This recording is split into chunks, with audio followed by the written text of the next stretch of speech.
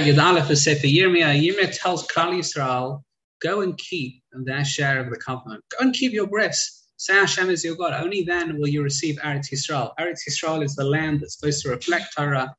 As we said, Yeshua and Moshe. Yeshua reflected Moshe.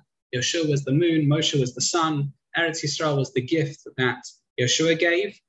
Torah was the gift that Moshe gave. They reflect the goal of, much like the moon and the sun, moon reflecting the sun's light. Eretz Yisrael, the land, is supposed to reflect the light of Torah.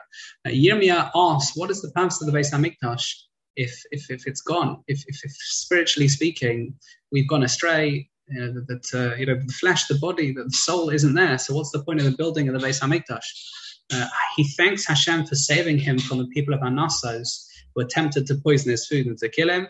And he asked that those involved be punished, and Hashem agrees.